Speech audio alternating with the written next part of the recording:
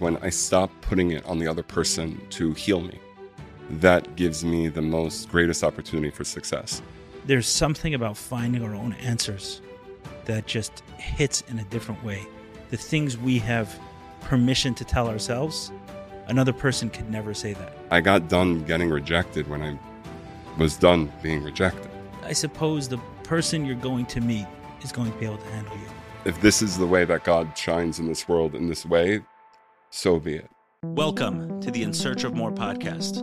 I am your host, Ellie Nash. Join me weekly on my quest for more from myself and more from this world. We'll see you on the other side.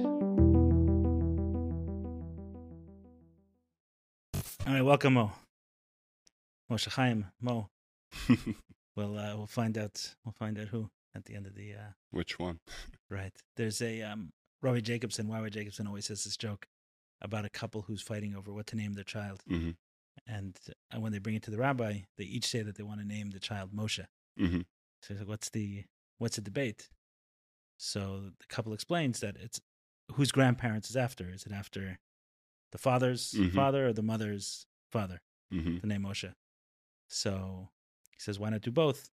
So one of them explained, well, my father was a very good guy, but his father was a terrible guy. Mm-hmm. So he said, you know what? Let me think about it for a little while. He comes back. He says, I know what to do. Mm-hmm. Name him Moshe. Mm-hmm. And when he's older, he'll tell us who he's named after. Beautiful. It's been definitely a journey, finding the name and finding the meaning behind the name and the reads on the name. And thank God, with a lot of work. It's not just me, the people that I know. And it's definitely a journey. Naming my daughter was an incredible journey. I've had one of those with one of my sons, yeah. But I'm curious to hear yours. So I'm Sephardi, so we name after the living. So, right. The names are written. And I knew what I was walking into. And naming it, my mother asked me, she's like, so what were you thinking about when you named Esther? And my mother's with it enough to know that if you're naming, like, think of Esther Amalka and, not just me. I was like, honestly. Who is Esther, though? My mother. Your mother is, okay. Yeah. So I was like, no, honestly, I thought about you. She's like, really? Why? I'm like, because we're good. I know you're good. I know you're good. I know that you are good, and you have these fabulous qualities. And yes, but what about Esther Amalka? I'm like, yes, Esther Amalka too. But I think so much of this inner work is a reclamation of the name, and a reclamation of putting Havaya back together, putting our names back together, and finding those letters in creation. So yeah, Moshe Chaim. Right. So we're jumping in a little bit into the deep end. So I grew up in Brooklyn. Regular, middle class, modern. Which part of Brooklyn? Flatbush. Flatbush. Okay. 13th, I don't know. I grew up there. I went to a Sephardi Jewish day school, Magen David Yeshiva, and then I moved on from there to Yeshiva Flatbush, graduated from Flatbush, and then went to mainstream Sephardi Haredi yeshivas, and grew up in that system. And it was fabulous. My father was Baal Tshuva became Baal Tshuva when I was 4. And I still remember TV kind of being on Shabbos until it just became Shabbat. And, that's what we did because that's what we did. Steering away really was never an option. But I grew up with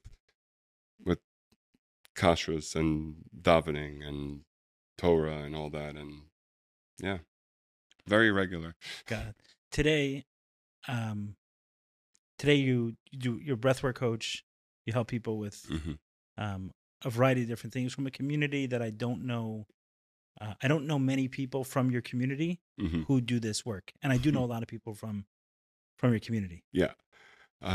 So right when I got to Israel when I was 18, and I knew there was a part of me that was always searching. To my name, I was reading Ramchal when I was 12, and there was this part of me that was always thirsty and looking for nourishment and looking for this thing called healing and becoming whole and thinking that there's a there that I want to get to. So was there a specific trauma that was there? Or was just yes, a variety. Whether it's just the regular standard stuff, whether it was the sexual kind, whether it was not having, being really teased in school and not so teased in school, looking for escape.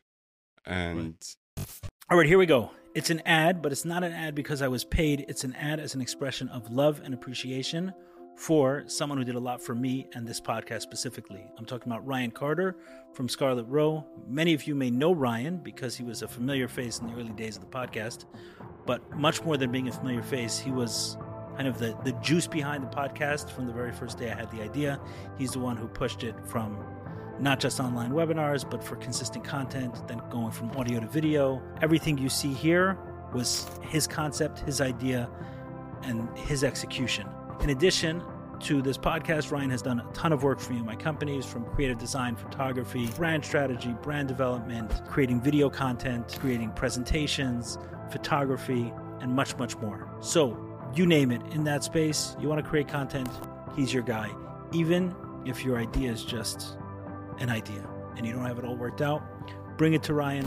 He'll help turn that idea into something you can be proud of. Reach out to Ryan at scarletroad.com.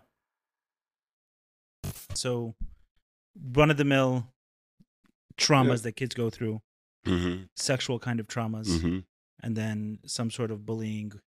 So bullying stuff, I had a lot of medical issues growing up. It carried over into my adulthood. I had a nice number of surgeries just coming into this world. And my body held trauma. My body held this consciousness that there's something wrong with me, that I'm not good enough, that I'm not acceptable, that I'm different, that I'm not normal, that I'm not okay. And I carried them stellarly, and I acted out amazingly from those places. When I got to Israel and I kind of left the confines of home, my parents, who are wonderful, wonderful, beautiful people, it became really apparent I got to figure my stuff out. So very quickly I found a trauma therapist who was fantastic in EMDR, brain spotting, hypnotherapy. He kind of blew my world wide open. From there, I started going to men's retreats. This was at 18 years old? This was at 18 years old. Okay, so you started early. I started, yeah, thank God. And my world just exploded. And I was so thirsty spiritually, so I was also learning. I was learning well, whether it was the Gemara regular stuff and eventually the mystical stuff, the Hasidic stuff, the Kabbalistic stuff. In general, having a thirst for knowledge, a thirst for meaning. Yeah, search. Unquestionable, actually. Okay, this is the appropriate... Is it? Have I found it? No, is it this here? is the search. No, we're comfortable in the search. So I think that's what I was always looking for, were people that were comfortable being thirsty. And can I find someone, a brother in arms with that, and find community in that? The Syrian community did not provide that for me. High school didn't provide that for me. It provided me avenues to explore myself and see different parts of myself and get on stage and sing and dance and do all of that. Though it did not tell me about who or what I am. I found that in Israel. I found that in doing the inner work. I found that in the breath work. Eventually, I found that even more with psychedelics, but we could talk about, I did that 5 years after being in it. Right. Therapy every week for 3 years, follow-up groups. Very, very quickly, I started facilitating psychodrama. I started running meditations. I got certified in hypnotherapy. I got certified in breathwork. I got certified in past life regression hypnosis. And at 23, I wound up going to the jungle, which was incredible. And the entire way I was searching, and still am searching, for my own wholeness. When you say to the jungle, you're referring to medicine work in the... Medicine work in Peru with the Shipibo tribes. The 14-day one, the 7 days, the 7 nights. Full dietas, got it. The full one. And it was... I'm very grateful. I'm very grateful for those steps, and I also realized what those steps cost me in a lot of ways as well. But at the same time, I wanted to be integrated into my community. I wanted friends. I wanted to get married to someone who understood me on those levels. And it took time. It took a lot of dating. It took a lot of falling. It took a lot of escaping. And coming back and coming back and coming back. How old are you today? 33. 33. Yeah. Cool. Neat. So you've had quite a journey. Yeah. It's definitely, it's not special, but it is unique. And I think for me, what I've learned is that if this is the way that God shines in this world in this way, so be it. It's like if that's who I need to be now, is that's the way God's oneness is revealing itself, can I breathe into a space of peace with that? Does that take time? Does that take energy? Does that take discipline? Does that take everything? Yes. So let's talk to that a little bit, because just before the cameras went on, you were taking me through a little bit of a breath work, and I said maybe wait for the cameras to go on for a couple of reasons. Number one, for others to benefit from it, but what triggered the thought was that I released a recording with Christian De La Huerta, 30-year plus breathwork practitioner, someone with a tremendous amount of experience, and my intention of that was actually to show breathwork to people and what it is, because we talk a lot about it. And breathwork therapy can be very confusing, because when you hear, oh, it's just breathing, I'm breathing anyway, so what is this? But in explaining it, I clearly didn't explain it, because I got a message this morning from someone who follows the podcast, that they watched it, but they're still no wiser about breathwork, right? Because sometimes talking about something doesn't give enough of a feel. So I thought maybe to exactly what we're doing before the cameras went on, to do that, guide me as if we're not doing this, not through a full hour session, but maybe several minutes, give a flavor for it. That demonstration can at least show someone what they're in for. So I don't know if I've ever heard it coined like this, but with breath work, in a sense, you're manipulating your consciousness. You're manipulating your consciousness in a way to allowing it to expand and allowing it to let go and surrender into something else. So normally my mind is really focused on something or several things. With breathwork, I'm not really focusing on anything. All I am is consciously breathing. I'm bringing my intention and my awareness to my breath.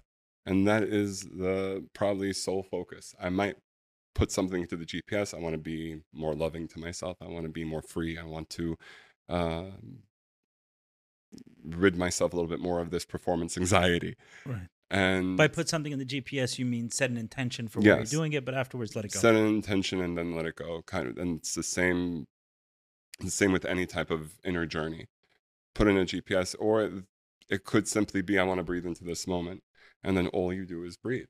And you're breathing in about 30 or 40% deeper than you normally allow yourself to breathe. You're bringing in the breath to places where you don't normally allow yourself the breath to go. So I'm probably going to expand a lot more into my belly and my stomach. I'm probably going to feel my chest, like let myself breathe. Feel that full inhale. There's so much of the physical experience we don't allow ourselves the space or the time to experience. With breathwork, I get to do that.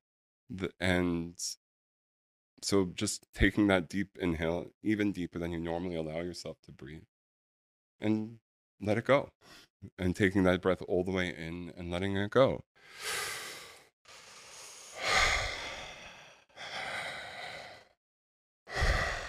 So some people really, when they want an experience, they try. So you might hear a lot of, and there's a lot of, what I've learned is constriction in the lips and trying to take the breath in or trying to let the breath go. With this process, I found, and it's not my chiddush, but doing it with that relaxed open mouth, with that relaxed jaw, I'm allowing the most natural amount of breath to come in, and then I'm allowing that to go. And I'll find for people that like holding on, they're not going to be able to really come off of that wave so quickly. They take that breath in and they want to hold on to it. No, let it go. The second you've breathed that breath and it's no longer serving you, let it go. And then as you're letting it go, and the second I let it go, and I have an opportunity to step back into my life again. And that's the constant ebb and flow of everywhere. So I know I'm speaking a little bit esoteric, but that's just what happens when you're breathing. You allow yourself to flow. So if somebody's not understanding that, breathe. If somebody's not understanding that, put on a track. Stop trying to understand it, because you're not going to understand it. You don't need to. And first and foremost, it's a physical process. People are like, oh, I started breathing, I got so high. Well, if you just breathe into your chest, you're gonna go out. You're gonna go out. you might get something, but it's not a full integrative experience. The breath work that I'm working with is really... Mom deserves the best, and there's no better place to shop for Mother's Day than Whole Foods Market. They're your destination for unbeatable savings, from premium gifts to show-stopping flowers and irresistible desserts. Start by saving 33% with Prime on all body care and candles. Then get a 15-stem bunch of tulips for just $9.99 each with Prime. Round out Mom's menu with festive rosé, irresistible berry chantilly cake, and more special treats. Come celebrate Mother's Day at Whole Foods Market. Hey, it's Ryan Reynolds, and I'm here with Keith, co-star of my upcoming film, If, only in theaters May 17th. Do you want to tell people the big news? All right, I'll do it. Sign up now and you'll get unlimited for $15 a month and 6 months of Paramount Plus Essential Plan on us. MintMobile.com/switch. Upfront payment of $45 equivalent to $15 per month. Unlimited over 40 gigabytes per month. Face lower speeds. Videos at 480p. Active Mint customers by 531.24 get 6 months of Paramount Plus Essential Plan. Auto renews after 6 months. Offer ends May 31st, 2024. Separate Paramount Plus registration required. Terms and conditions apply if rated PG. Going from the neck down, but that full respiratory breath, getting into that belly, getting fully into that belly and filling up with that volume and then letting it go and into that circle. So you're really choosing with your own volition to breathe into something. So in a sense, I'm guiding my consciousness. What was the distinction you were making there between the breathing in the chest and breathing in the belly? So this is not my Prime subscription, but just so we can understand each other, if you take the chakra system, where there are the lower chakras or the upper chakras, there's the lower spheres and there's the upper spheres. In Kabbalah, Tiferet has different parts to it. There's ones that are really associated with the lower body and the bodily functions and our physicality, and then there are different energy centers that are just more in terms of our own emotionality. So there's the physical, the breath is held in the body. The point of breath work is not to get high. The point of breath work is to get into the body, and that the body itself will give you its wisdom. Right. And then the emotions come. They're like, oh, but I feel faint. Yes. Oh, but my hands will get a little bit tingly. Like you've done it a couple of times. Oh, yeah, you felt the tingle and the tetany. Face. And people are like, oh my God, what is happening? It's normal. It will return. And every time I say it, they're like, no, but is this normal? Yes, it is normal. I've seen a lot. I've seen the people go, bug out. I've seen people scream. I've seen people cry, and do the whole spectrum. I've gotten bit. It's gnarly. There's purging, and it's all wonderful and it's all beautiful because it's breathing into that moment. It's letting yourself arrive.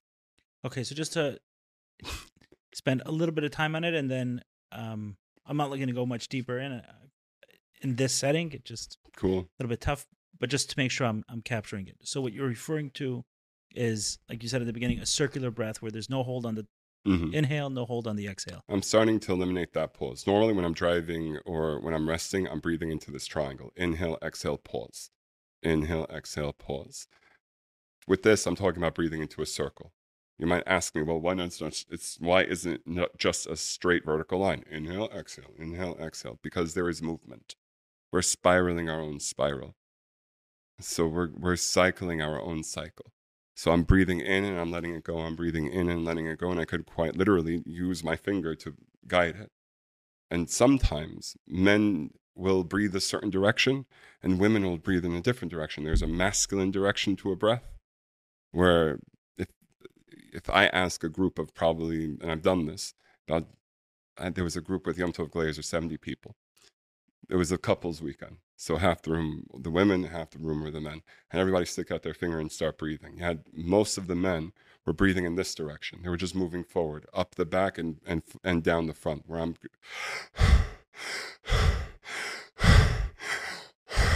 Right. And it's just a forward thing. And, you're Chabad, so you got that hustle going. The women, completely opposite direction, going up the front and down the back.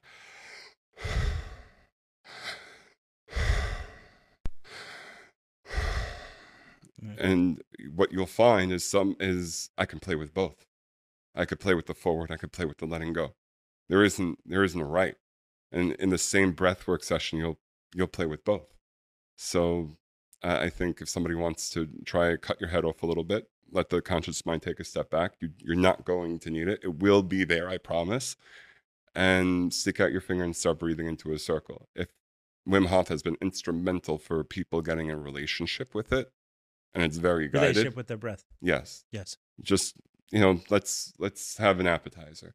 It's a wonderful, wonderful, wonderful appetizer, and like I get to feel it on those physical benefits. And right. I've used his guided ones online a lot. It will most likely not get you emotional. The pauses are designed to regulate the emotionality. In a full breathwork session where you're going for an hour, you're going to that full sense of regulation probably every, 20 minutes or so. You're saying his holds after the 30 breaths are Yes. meant to regulate.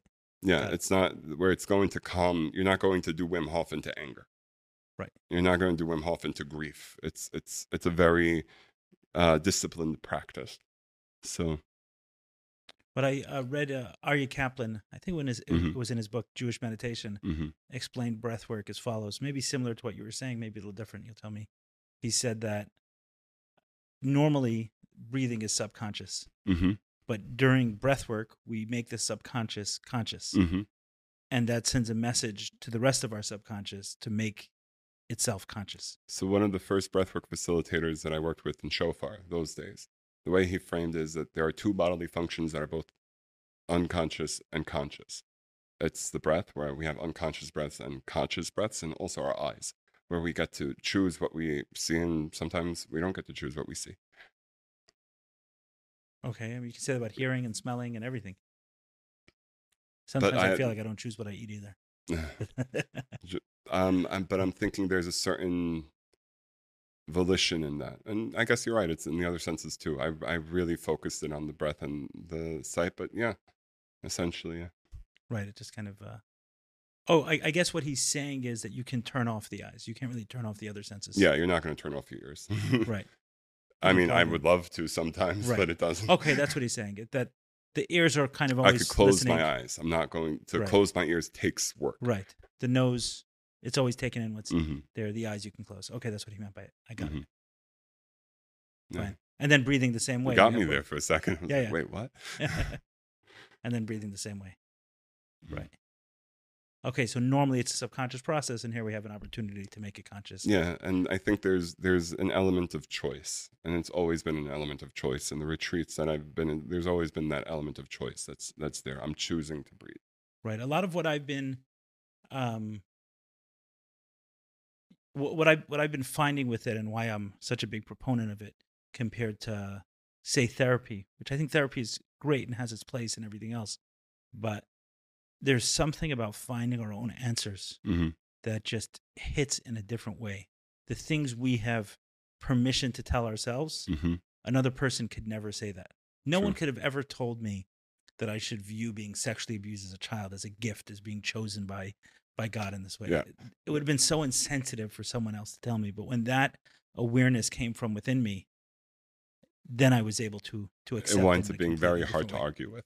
It winds up being very hard to argue with. And I remember the intensives that I would have for myself, and there are times I would go very deep, very dark, and very light at the same time. And I would just journal. And those were medicine journeys for me, where the insights and the light that I was finding was finally literally breathing into those tight spaces that needed it. And whether it was the sexual abuse, whether it was the just the sheer trauma that my body endured living this human life, it's beautiful for me. And I love that it's something that has been with me my entire journey. It's not going away. Our breath is not going anywhere. My daughter is born, and I'm looking at her. I'm like, I know that breath pattern. I see that breath pattern. I tell my mom, like, oh, I can facilitate her. She's like, what are you doing? And my hand is like, just being in relationship to the breath is to be in relationship to the divine and how it manifests with me. It just is. Is it your first child? This is my first child. I'm How goo old goo now? gaga. No, and it was a journey. Like 17, they found some medical issues. I knew I was going into IVF. That completely changed the dating game for me. So getting married with it, and then actively engaging and choosing into that process. And I also have the medicine work, consciousness that's working with me. It was beautiful. And she asked me last night, like, what would I talk to you about? I was like, how do I stop judging myself after I finally have what I want? I still could, but I have what I want. So what use are all those judgments? So, okay, let me Yeah. break this down. So at 17, going through a medical experience, you already knew that you were going to have trouble having kids. That I was going to need IVF, yeah. Which is trouble. I mean, it's going through work. It's painful. It's uncomfortable. It's painful. It's uncomfortable. It's shots. It's surgery. Expensive. My body. It's expensive. That it's not going to be the norm. It was just another stamp that there is something wrong with me. And then having I'm to not date okay. with that to some degree. Yeah. Yeah. The first time I told someone was a week after I came back from Peru. And I was dating someone. She was an orphan. And I was like, oh, I have this information. They're like, well, you're going to have to tell after a certain amount of time. And I worked with my Rebbeim and all that and how to package it. And I got broken and rejected a nice couple of times. Because of it. Yeah. So can we speak to that? Because there are many examples of this, exactly what you're talking about.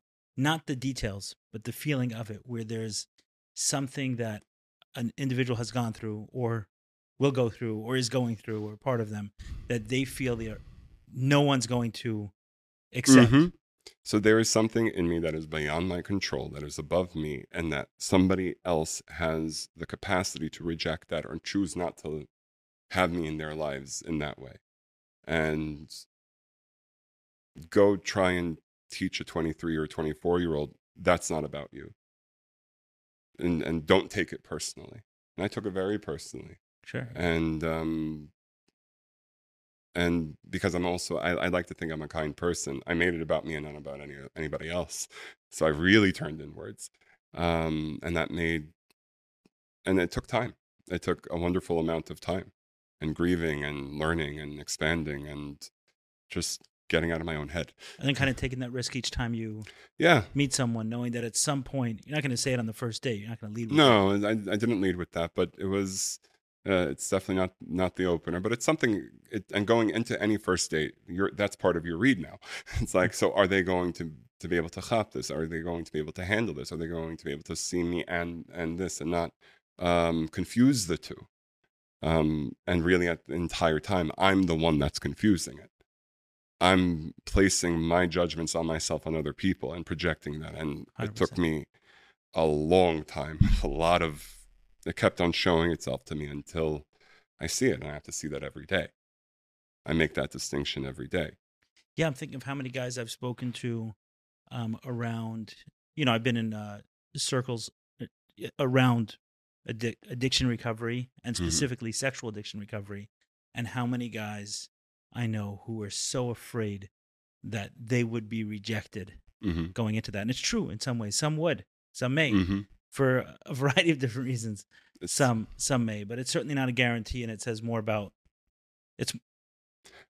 So I think what I found for people, what I found for myself, is when I stop putting it on the other person to heal me, that gives me the greatest opportunity for success. When I don't stop putting the responsibility on the other person, that only when they say yes will I be okay, or only when they're okay with my big bad will I be okay.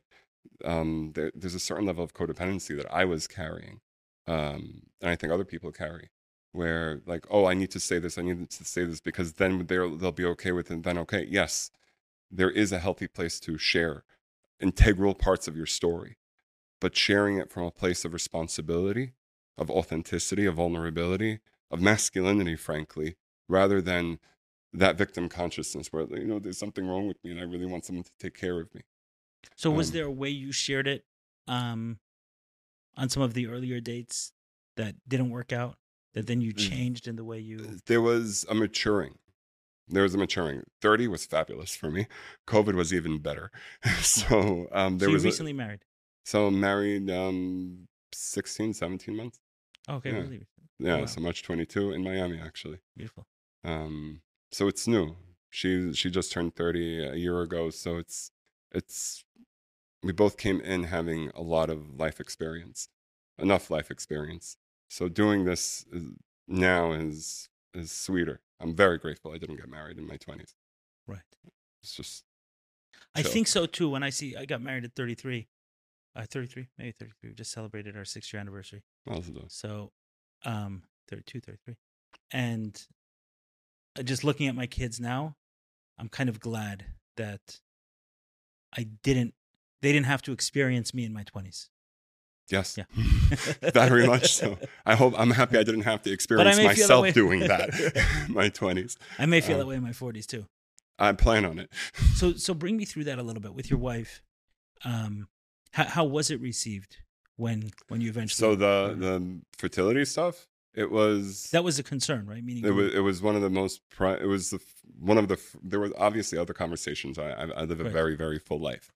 That's not a secret, but I think in the first 5 minutes of knowing her, we covered vaccines.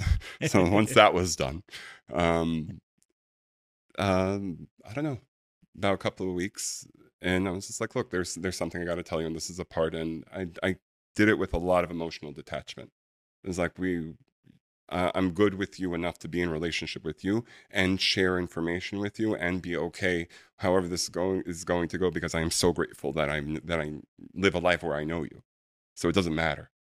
And that is the cup that I came in with. And turns out her sister had very similar experiences, went through the cycle, and so she knew the intricacies of it. There was my surgery and my doubt and them finding inside of me, which was, you're talking about the end of a 15-year-old saga of me thinking that there's something wrong with me, and them finding whatever they're finding, thank God, and ample amounts, and then, shipping it off. So there was a lot of tension.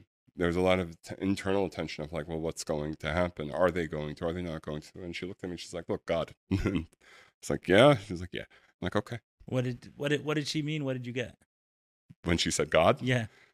We have to talk about it. That there's a mutual appreciation, that there's a oneness that presides and provides and governs. And I lived that. And she lived that. And it was just very apparent. Like, okay, if this is where we're going to hang that our hats on, I'm good. I'm good. Right. The person, I suppose the person you're going to meet is going to be able to handle you. Yeah. The person you're going to meet for you is going to be able to handle you. Thank God. And for years, and I grew up Sephardi, and I was very exposed to the Chabad community, to the Haimisha community, and I understood how Shidduchim were going, and I saw a lot of people with a lot of issues. So I was very anxious about, well, what is it going to look like for me? Because I don't want to make those mistakes, and I know I'm going to make mistakes. So where am I going to find myself? And I am, and I am. One of the prides and joys of my life is being able to work with people and doing the workshops and doing the breathworks and meeting really fabulous people along the way, people that know a lot more than I do, which is why I get into these conversations. I want to bounce off my head off of somebody that could listen and probably give me a perspective or knows something a little bit more than I do, whether it's a rabbi, a friend, a therapist. Go. What are you going to do with this laboratory? Because I'm trying my best. Maybe another breathwork modality. Probably. Just another certificate, just to add that on the wall. Just to kind of put a bow on that part of the conversation, because I think there are a lot of people who struggle with this, the fears of being rejected through the course of dating and what that says about them. Was there a difference in the way you approached your wife who eventually received it than someone else earlier in the process, that had you not done it in that way, maybe it would have been? So before I met her, meaning, was there a self-acceptance part of the process for you that you feel was important for the other person to accept as well? So before I met my wife, there was already a lot that I've learned. It was a lot of lessons, a lot of being in other relationships and trying to make it work, and trying too hard to make it work, where I held on too tight and I wound up hurting myself and hurting other people. So by the time I was willing to let go of those things and sit with myself, and accept that I'm scared of being rejected. It's not going away, and it's ever present. So just sit with with myself for a bit and nurse my heart and feel what it feels like to be free for a second of those things that you were holding on to because you so convinced yourself you need it because you don't accept that you deserve more. Not putting that down, but I deserve more. And the second I did that, it was there. So it found me, and I found it, and I'd like to think it happened when I was done learning the lessons that life was teaching me. So I know it's a little bit abstract, but I got done getting rejected when I was done being rejected. Right. Right. I wonder if someone listening and can when understand. I'm in that experience, I don't want to hear this. When I'm in that experience, I don't talk to me. I could talk to you from out of it. When I'm in that rejection, it sucks. Don't talk to me why it doesn't work. I'm thinking if someone listening to this will, depending on where they are in the process, whether they'll be able to receive it. But just for a particular example in the way I'll process something like that. So a few weeks ago, I was involved in a business situation. I do that too sometimes, not only podcasts. And there was someone I kind of needed to talk to. Mm-hmm. And there was something that the business I was working on needed something from him. Mm-hmm. And I was fairly certain, and others were telling me as well, that he is someone who could be helpful in the process without going into all the details. And I hadn't encountered someone this rude and obnoxious towards me in a long time. And when I had, probably in other situations, I kind of maybe hung up the phone or ran away or avoided it. But in this, for certain reasons, I kind of had to stay in the conversation. Mm-hmm. And not only had to stay in the conversation, but I had to call back the next day. And every single time I called, I just got yelled at, berated, and it was a horrible feeling. Horrible feeling. And at some point, I did the same thing that I advised everyone else. I just sat there after one phone call, and I'm like, wow, this feels like such shit. It feels horrible to be so doing that way, and not to say anything. At the end of the call was, okay, I hear what you're saying. Thank you. Let me get back to you and see if I have better news. And when I closed my eyes and took about 5 or 6 deep breaths, I just said, that's God too. Mm-hmm. That's God too. And if God is channeling himself through this person yelling at me in this way, there's obviously something that I'm so resistant to that I need it to be communicated in this way. There's obviously some messages that I've ignored along the way. And without going into all of the details of it, what I recognized, in short, from that process, kind of those 5 or 6 breaths opened me up to, hey, this is God too. And then later on, when I had more time, I was able to dive much deeper into it with journaling and breathing and everything else. And eventually I realized some early sensitivity to, or sensitivity that developed at a young age to being spoken to in a way of, you are wrong. Mm-hmm. Meaning criticism coming in a very, like morally righteous indignation. You are wrong. Mm-hmm. And just being sensitive to that criticism and mm-hmm. realizing that sensitivity sometimes clouds me from the right position. Ironically, mm-hmm. the fear of being berated mm-hmm. for doing something wrong, like mm-hmm. wrong in that way, you mm-hmm. are wrong, mm-hmm. right, can cloud me from doing the right thing. Yes. And through that weekend, I felt like I processed it. And today, when I think of this same person who brought such aversion to me when I spoke to them on the phone, and the last conversation with them was the same as all the other ones, my feeling is one of gratitude that they woke something up inside me that I was unable to see. You really feel the gratitude? I do. Yeah. Like, I have, cards on the table. You feel gratitude for it? I feel gratitude for it. Okay. Yeah, I feel like it woke me up to a blind spot. Yeah. No. So do you feel gratitude to him or gratitude for the awakening? Both. Cool. Both. But I wonder, here's I guess the litmus test, and this is what you were saying. If the next time I speak to him, mm-hmm. will he speak to me that way? I don't have a reason right now to speak to him, so I don't know if I will. Mm-hmm. But it would be very interesting and kind of put your theory to the test of, I was done being rejected as soon as I was done being rejected, right? Yeah. Right. So like dealing with that lesson, I wonder if now, considering that I feel like I've processed it, will I experience the same feeling the next time I talk to him? Why were you surprised when I said that I feel gratitude? Because I have a hard time feeling gratitude for that. That's me.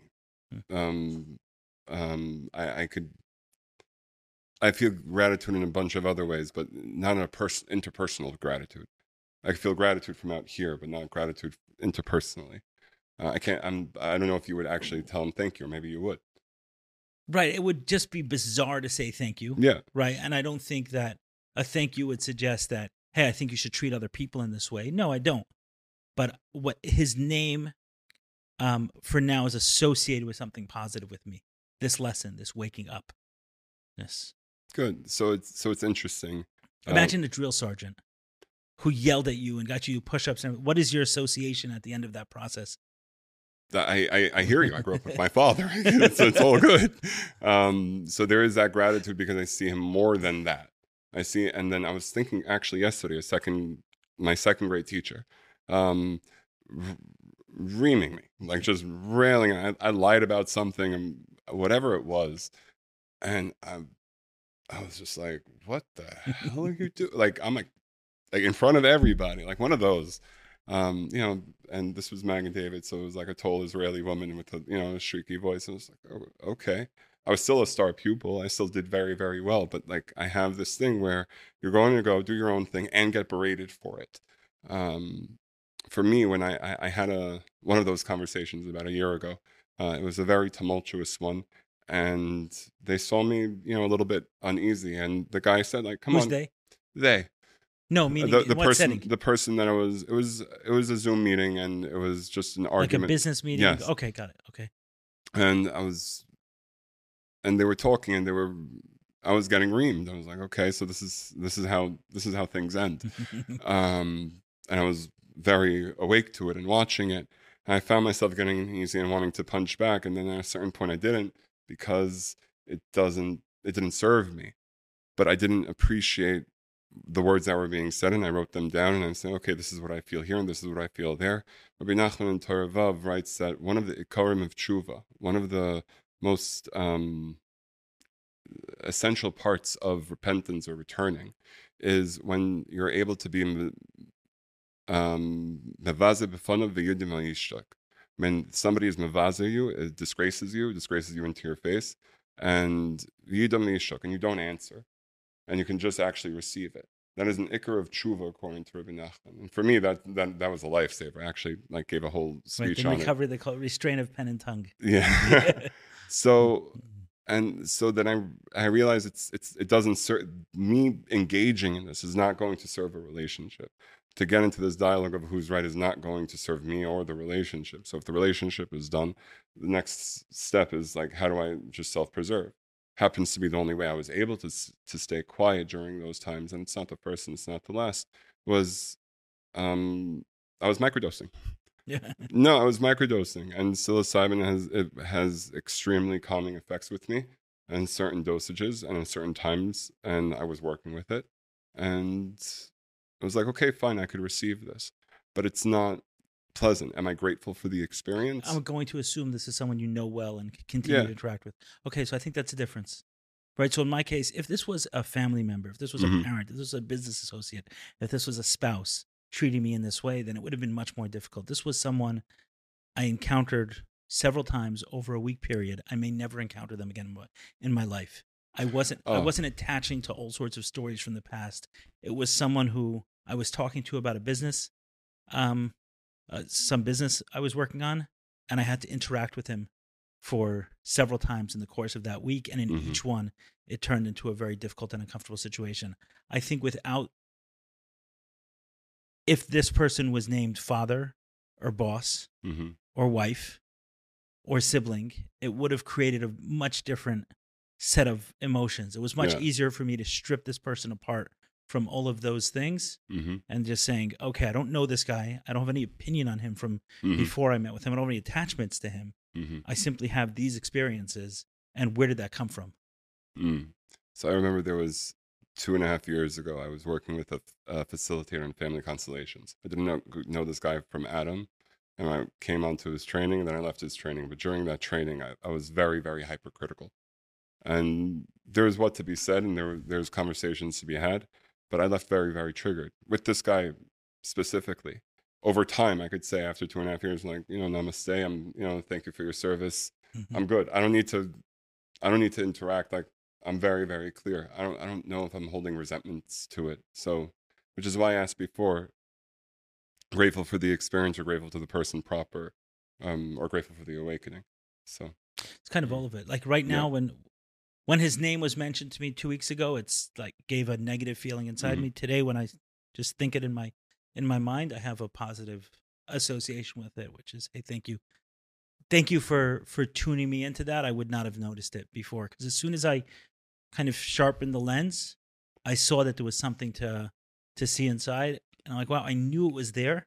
I knew it was there. It was something that I had seen before, but I thought it was a very small, minor issue. And meaning, when I say a minor issue, was that it wasn't affecting that much of my day-to-day behaviors or day-to-day choices. But then I realized that it was, in many ways. My desire to avoid these interactions was so strong that I was avoiding these kind of interactions. Yeah. I find my brother called me out on it about a year ago. It's like, you just like to keep the peace. You're not fine with discomfort. I'm looking at him like, he's got a point. He's got a point. I got to give it to you. Like, and I do that. I do that to a fault. And whether it would come in the forms of self-negation, whether it would be the common being that superhero complex that I could get into, I'm wanting to fix, because it would be lovely if the river just flowed a certain way. Over the years, I've kind of learned that it's not my role to save everybody. I can't. I don't need to, and I don't want to. The least I can do is be in a loving place and be a compassionate listener when somebody wants to share. And it's not for me to insert myself into another person's process. It's really not for me to do that. So, especially with family, especially with clients, especially with distant friends who figure it out.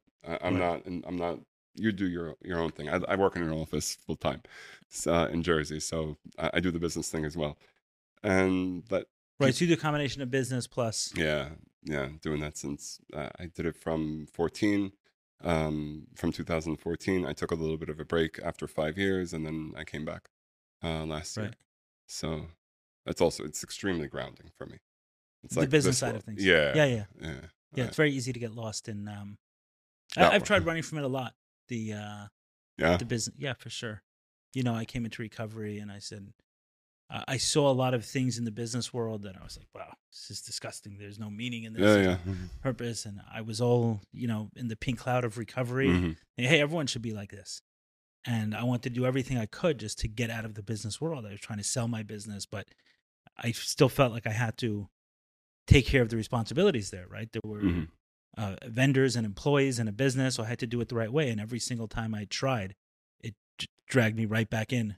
I think further into it. And now I definitely see the value there. The world is not lived in a teepee hut in the jungle. It's easy to be easy. It's easy to be good there. It's easy to be good there. I mean, it's definitely not easy, but it's different. They're the same responsibilities. I haven't met someone. I learned and I searched. I'm sure there is out there someone who lives it in a way where I could, like, okay, this is my master, and I could see him with the wife, the kids, that, and fully functional and integrated, and from a business and balance, as, okay, this is a guy I could follow in the from world. I've found many people that have parts, wonderful parts of the whole. So to learn how to draw on from those parts has been an incredible gift. But I think the person that lives it as integrated as possible is going to be to the person themselves, to walk in alignment with the medicine. Meaning, when you say the person themselves, to find it within. Yeah, to be the it, be the person that you want to be. That person that you're looking for is you. Like, whether you want to admit it or not, that's what Bufo showed me. That specific experience is like, you're going to keep on searching for it. You're not going to find it. This is it. It's on you. So Bufo is a medicine you've recently worked with. So 5-MeO DMT. That's the toad, right? The 15-minute experience. Yeah. So it was a long time coming. It's the first time you've interacted with it. Yes. Got it. So I knew coming into my daughter's birth, like, I wanted something for myself. to really let go of what I wanted to let go of and really step into something else. I knew it wasn't ayahuasca. I've been ayahuasca'd out. That said, I sat in my own home, and I sat in another ceremony just to ayahuasca out.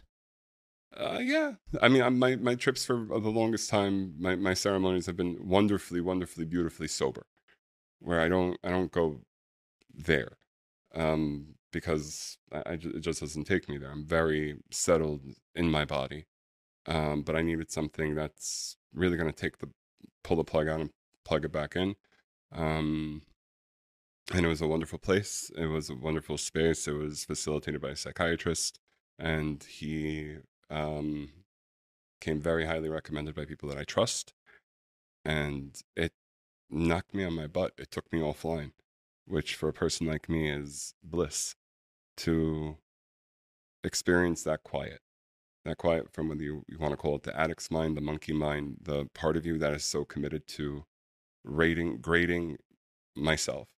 And I grade myself by my latest mistakes. And that first pull, it was a very, very sobering recognition of how much I am committed to my own self-hatred. When you say you first pull the first hit, right, and look it up on YouTube if for the like wonderful journey of it. But I experienced it, and it was wonderful. The Unia Mystica, the one with everything, the pre-shamanic.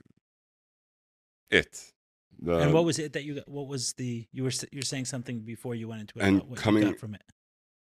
So coming into it or coming out of it. The way you referenced it was, this is something that I got from Bufo, but I don't actually recall what you were talking about. It being up to me to be it. Oh, I got you. Right. That there is an aspect of creator that is alive and well in me, and creator is all around, and I am of it, and it is of me.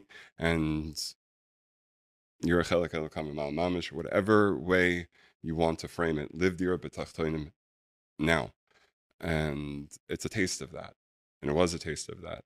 And what I saw, what keeps me from that, is a certain commitment to my own self-hatred, which I knew I have, but it was never that loud. It's like when the banging of the steel door that you've been banging your head on for so long just gets so loud where you're actually going to hear it and stop. And I realized that I can stop that. And I wasn't the one banging, but I was the one watching myself bang. What I found during years of psychedelics is that it also became a persona. The one doing the psychedelic is also part of the persona. So I needed something to transcend that. So Bufo was incredible in transcending that. Do you feel like you would have accepted this? No. You wouldn't have accepted this invitation? I would have spun, maybe yes, but I would have spun that harder. Whenever there's a new experience for me, I like to go on my own little roller coaster. And then I quiet, and then I do it anyway. And I mean, I'm the oldest of 4 boys, so I was always the guinea pig. And I appreciate new experiences. But with a certain fervor of saying yes, which was easy, no. Right. It's actually neat how it happened, because I don't know if you remember how we were put in touch, but it's been several months since we've. So I got in touch with you because I found it phenomenal what you were doing. The podcast, specifically the Rabbi YY talks. I know Rabbi YY for years, breathed with him, love the guy. But when you started opening up the conversations you were opening up, I looked, okay, this watch, because this nobody's doing. The same, and I know what people are doing. This nobody's doing. Watch this. And it was incredible for my marriage. It was incredible to talk. It was to talk to have taboos be a topic of conversation. So for that, I was incredibly grateful. And I wanted to share some bits of my story because, like I said, I want to hear from someone that knows a little bit more than me. Oh, right. You had reached out to me after one of the... And we had our little... Tackling taboos. Yeah. Right. So we spoke. I heard your story. Yeah. And I was just like... And I was intimidated. I was saying, okay, what is this? And I'm appreciative of stepping in.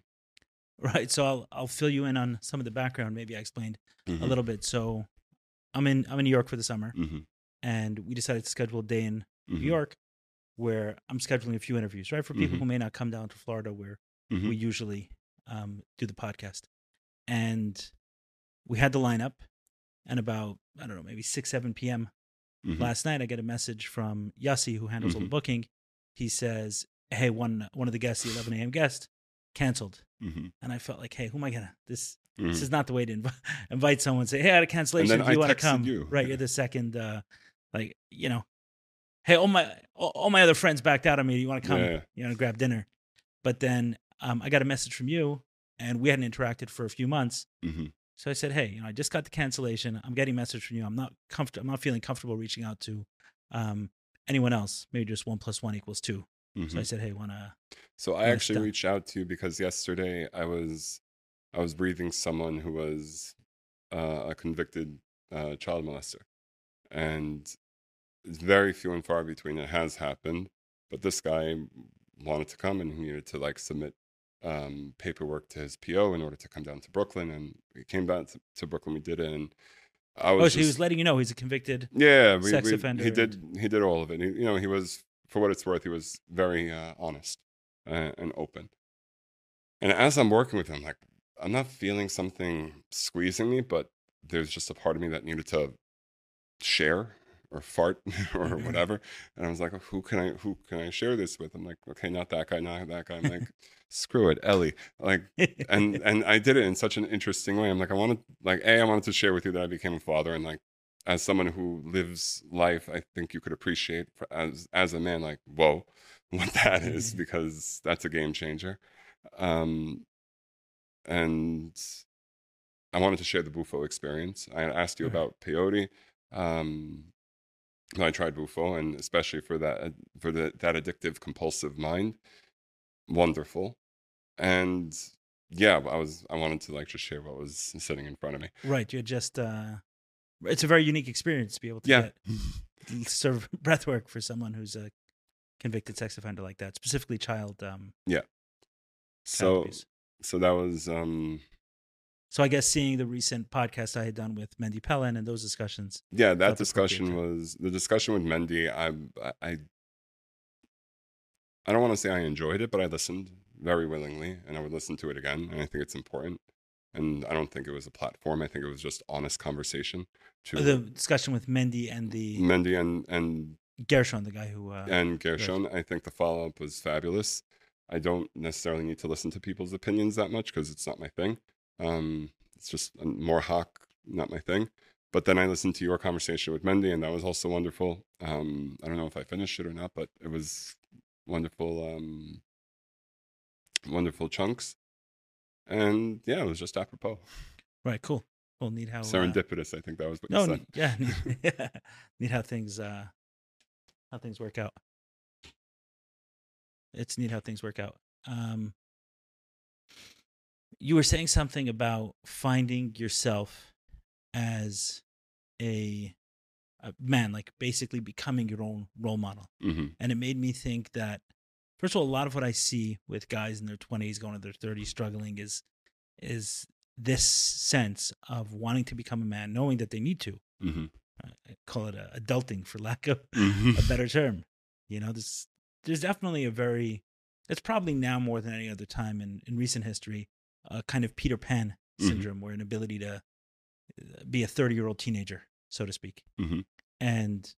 But still inside there's a voice that says, hey, I need a different way. And then the lack of what a lot of people feel is a role model, even if they see an aspect of someone that they can follow. Maybe it's not all aspects of someone that they can that they can follow. And I think as men, I mean, as children, we learn that way, right? We learn from literally mimicking and modeling someone's behavior, copying it to the T. This is the way they talk. This is the way they walk. This is the way, the sports they play, and I'm going to do the same thing. And then as adults, we start doing that, a little bit of it. And I wonder if maybe it's a time in history. I guess in the Chabad community, there's certainly that missing, right? There's no Rebbe, which in a sense is my understanding for many was a role model of sorts. And growing up, I knew a lot of people who wanted to wear the hat in the way he wore the hat, and his shoes in the way they wore, right? Just walk in the way he walked, even to the point of pinching their hat in the way, which is an expression of, looking up to and wanting to model a role model. But it's difficult to model a role model who's a very different age or at a very different time in history, because what would they do today in right 2023? All I'm seeing is stuff from 80s, 70s. So that process of, I feel like a lot of my mistakes in my 20s came from searching for a male role model and not being able to find one, and then eventually saying I gotta create my own role model. So Peter Pan could be rather seductive. He could fly. His best friend is his shadow, which is does everything that he wants. He gets a crush on Tiger Lily, and he gets to fight pirates. Like that, it's pretty nice. About, I want to say 3 years ago, I was doing a Back to Love workshop. It was fabulous. It was like I came out of COVID with some awesome material, and this one guy who was rather awake. So you were leading the workshop? Yeah, I was leading the workshop. This one guy, Ben, said it fantastic. He's like, "Don't change, but grow up." And I was like, "Oh." And this idea of change is such there's so much dissonance for me when it comes to that word, like, oh, change this. And I'm always trying to change, especially in religious circles and from Kite and what have you. Lavush was a biggie. But learning that growing up is a perspective, and I can grow myself back up has been phenomenal for me. And there are elements in the masculinity that's around me, whether it's my father, whether it was older friends. A lot of my friends for the last, I don't know, 6-7 years were all older than me, all married, all with kids. There is the masculine world that is around me that I could aspire to be and look up to. And at the same time, it's up to me to choose to be of that. I'm of that anyway. Like, I'm there, and I have to realize that I'm there every day. So I think that's most definitely a process. And I don't know if any community has it right. And I haven't found it right. I've found different ways.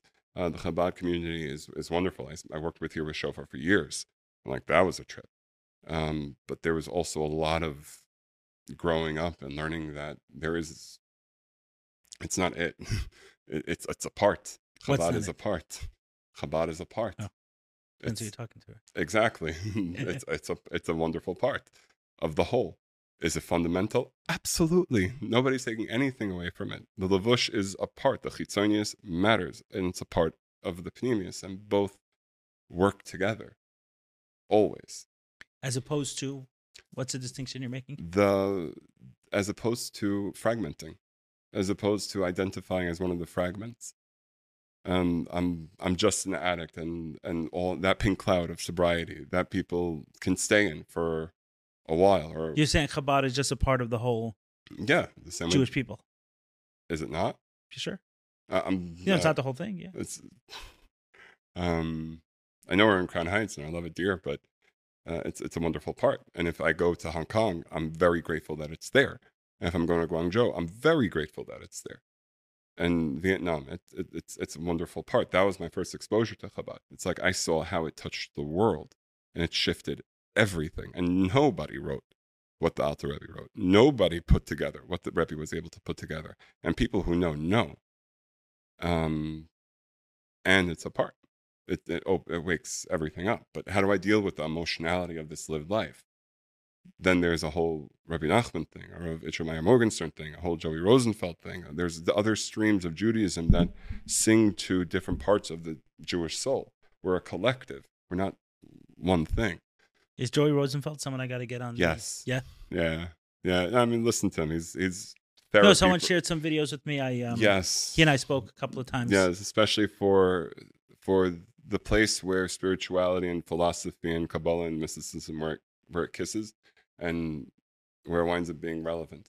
For me... Have you and him had I don't know if you've had conversations with him, but I did hear a conversation about psychedelics where he was probably leaning more towards challenging it pretty heavily. So I did hear it. Which is not an issue. I'd love someone to sit down here. And there is definitely what to be said. I definitely have a psychedelic mind, and I'm definitely I'm not a proponent for pushing anything. So I think there's value in both sides of the conversation. And I've seen enough people, myself included, get quote unquote stuck or wrapped up into the psychedelic cyclone, especially when it becomes communal. To go and do your own responsible journey with medicine, Gesundheit, like everybody has the right to do it.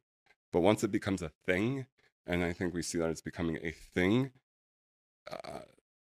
things can blow up. And Okay, things so could be so what are the dysfunctional. concerns? Speak to that. I mean, you've been at this path longer than I have. What are the concerns? So there's two with you want to speak to ayahuasca specifically? Whichever, yeah. So ayahuasca specifically, there's two main tribes. There's that would serve two schools of thought. There's the Shipibo, which is very much guided by the shaman and very they'll guide it with their ikaros. And then there was the Yanawana or the Hunikuni that were very communal. It became a communal musical experience. And this is how I understand it. You know, I'm sure there are other people that know this more than I do. When you stick a bunch of people in that space, in a communal space, there's a lot of interaction and there's a lot of energies wind up being shared. The beauty of a shaman or somebody that could hold that space is that there's somebody holding the space. In Rhythmia, there's someone holding the space. And there's a certain level of cleanliness. And it's that needs care. That needs care wherever you go. The first question I've asked somebody who wants to talk about it is like, with who? And there are different people, and they're awesome people, and I know many of them, and I would sit with many of them again and again. But when it becomes this thing to do, oh, you want to go tomorrow night to Anaya? Like you texted me for this. Yeah. I was like, well, for this, meaning this podcast. Yeah, for this podcast. Like, well, okay, maybe that is not the most appropriate relationship one can have with something like ayahuasca. To think that it is that it is going to be the solver. I mean, it'll show you very quickly that it's not the solver, and if that doesn't, 2 days afterwards will. Can it be instrumental? Yes, but it's also a part. So I think a healthy relationship with psychedelics is needed. I think a healthy ego with psychedelics is needed. Okay, so let's pull this apart a little bit. So sure. the concern you have is that as someone gets into psychedelics, I think it's the continuous use that I could take issue with, and maybe it's the issue I'm taking with myself. But I see it, people, profusely work with ayahuasca, and right, kind of living from one ceremony to the next. Yes. It's one ceremony to the next and going by cycle, and then if it's not with the same shamans, through different shamans, and make the rounds. One good aya could last you a while. One coming in with the proper intention and the proper space and the set and setting will take you a while to integrate, and there are steps that can be made from there to just keep on opening without actually getting your feet onto the ground. It's costly. When you say costly, you mean? It has an impact. It has an impact on your relationships, on my relationships. And I'm not critical of it. I think that's just the reality of it. I've seen people that were very, very ayahuasca'd out. I've seen very, very smart people get taken out full month psychosis afterwards. And they were very fully functional, integrated people. And then they would go back because, they want to work on something. I'm not taking anything away from them. The way Peterson said, there's a price to pay for unearned wisdom. There's a lot of unearned wisdom that's an aya. There's a lot of relationships, inappropriate, I'm going to name it, inappropriate relationships that happens in these circles. When you say inappropriate relationships, meaning? Whether it's talking about married women, whether it's talking about people getting into relationships and it's their own free choice that may not actually serve them, but because they met each other in an ayahuasca thing and everybody is love, then anything is possible. So I'm not critical as much as I'm realistic that you take a bunch of Heimish people who are lonely, that are single, and then you stick them all in a circle together and you jam out for 12 hours straight, and then you come out and it's all good, but it's not always the most healthiest way. It's not ayahuasca is not an excuse to get into a relationship or to stay in a relationship with someone. I hear it. Yeah, it's not the. And I know people probably from the other end, like, no, they could really benefit from this, and I know those people. No, I've seen that. It's not the. Right, it's not the way I've worked with it, and it's not what I've seen, kind of front and center. But I understand what you're talking about. I didn't come into it with that. I came into it, in Peru, and then I started working with the community That's totally separate. It was since COVID where it became a lot more popular, where it's like, okay, this is a vibe. And when did Aya become a vibe? Specifically when I saw in the tri-state area. I'm not talking about the ones that go to Rhythmia. I'm not talking about the ones that go away. I'm like, going away definitely has its value, but like, okay, fine, Matzah Shabbos, let's go to a prayer. I'm like, okay, I'm thinking twice, specifically because it's a very deeply personal experience that has an amazing potential. So to treat it with a sense of sanctity and not so fluid or flippant. Understood. So I guess maybe I'm too harsh. No, I understand. I understand what you're saying. I have seen, for me, it's new to me, right? Several years. It's not my new first to you. experience, right? About 4 years in, it's not. That's time. It depends, right? So maybe comparing to some people, there's been a crazy wave in the last few years, 4 years dealing with these medicines that are, they're more powerful than cars. We wouldn't, and we don't know enough. Well, right? So it's definitely, hey, what's going on here? But I've seen so much promise with so many people struggling with, in their marriages who are about to get divorced, yes, and going through experiences, or suicidal ideation or other kind of very serious issues. I've heard phenomenal things about Iboga. I have not tried it, but phenomenal things about Iboga. Psilocybin and I are very, very good friends, and I've worked personally and professionally with that, and people see amazing promise with MDMA. Nothing like it. Fantastic. Ketamine doesn't call me just now, but people, some love it, some not so much. So I definitely appreciate the use, and working with them, and it's needed, and it's integral, and it's happening. Though the responsibility of it and the due diligence that should be done sober before and after is important to me, because I've seen, because I want to see it around. I don't want to see it just become and blow up and become this next thing. It's too sacred. Okay, so that's your issue. To just somebody pokes it wrong, and then you need a whole kol kara and Aya. Like, why does Aya need that? It doesn't need that.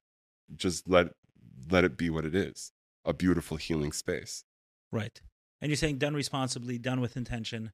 Right. I'm a big proponent of that. Mm-hmm. Going to Costa Rica for 4 or 5 days, blocking that time out, planning it months in advance. My rule of thumb for myself that I've used is it's planned in advance. Yeah. Right. There isn't like, hey, let's do this tonight. Even if it's, let's go to Costa Rica tonight. Even if it's something like that. No. This is something planned, it's on the calendar, and what is it that needs to be worked on? It's different for me now after I've had a number of experiences, that today I'll say, okay, if I'm going in, what is it that needs to be worked on? That I've tried to hit it with other tools, whether it's breath work or rape or speaking to a coach or processing myself or journaling. And I say, okay, this is something that I need to bring out the power tools for. Because to me, the way I look at it now is if I need medicine to communicate something to me, then that's going to be a much tougher medicine. It's actually much gentler in the real world than it is in under medicine. I remember the Elul ceremonies, and growing up, I mean, it's the time of year. I grew up in a way where I was proficient in beating myself up in Elul, and like, you gotta really squeeze yourself in order to, get that wonderful year that you're praying for. You may want to get a little bit more. And then I one Elul years ago, I came into Iowa. It was the first one that I had after Peru, and it just knocked me in my own head, and it was just knocking me, and I realized in the medicine, like, all that's going on here is it's putting a loudspeaker on so much of my own inner voices and my inner critics, and the parts of me that say lashon hara about myself. And I'm like, okay, so this is what it is. I know I say all this stuff. I need to go into an ayahuasca session in order to hear that, and then to learn how to let that go. And sometimes I don't. Oftentimes I don't. And what I found, that a lot of my big moves did not happen because or after Aya. It was a wonderful part that sprinkled them on the journey. It was an amazing part to get through certain hurdles that I was just not able to get through by myself. and I needed help. I needed medicine. I needed something to pop me out of myself for a few. And it was a wonderfully helpful. And then boots are on the ground, and then I have to go be husband and provider and father and drive my car. And so I think it's sounds all right. of it. Right. Sounds like what you're saying, this sounds like what you're saying is that these are incredibly sacred tools, and treat them with that reverence, and we'll get more out of it. And don't do that, and do it at your own risk. Yeah, I think, and I think somebody who had an opinion over what either Joey Rosenfeld said or somebody said about psychedelics. Like, somebody had an opinion about somebody's opinion, and it's the guy who did I had 2 months prior to. I'm sorry, Lanius Daiti, in my humble opinion, 2 months after a ceremony does not make you a person that starts to have opinions about what professionals have to say about it. You're still integrating the experience. A lot of the experience is still integrating. And just because I've done it a month ago or 2 months ago, it's still with you. You're still working with it. It's still working with you. And there's so much of life that still needs to be lived before you start being able to gauge, is this good? Is this not? Did it work for me? Did I have growth? There's progress that needs to be tracked, and honesty and inventories. So I don't know if I'm adding to the conversation or detracting at this point. Speak to a little bit more of the relationship stuff that you're that you mentioned, the kind of relationships that may form in the medicine spaces, and your concern there. So I want to say this with so much respect, because I honor and love and cherish the relationships that carried with me in those relationship spaces.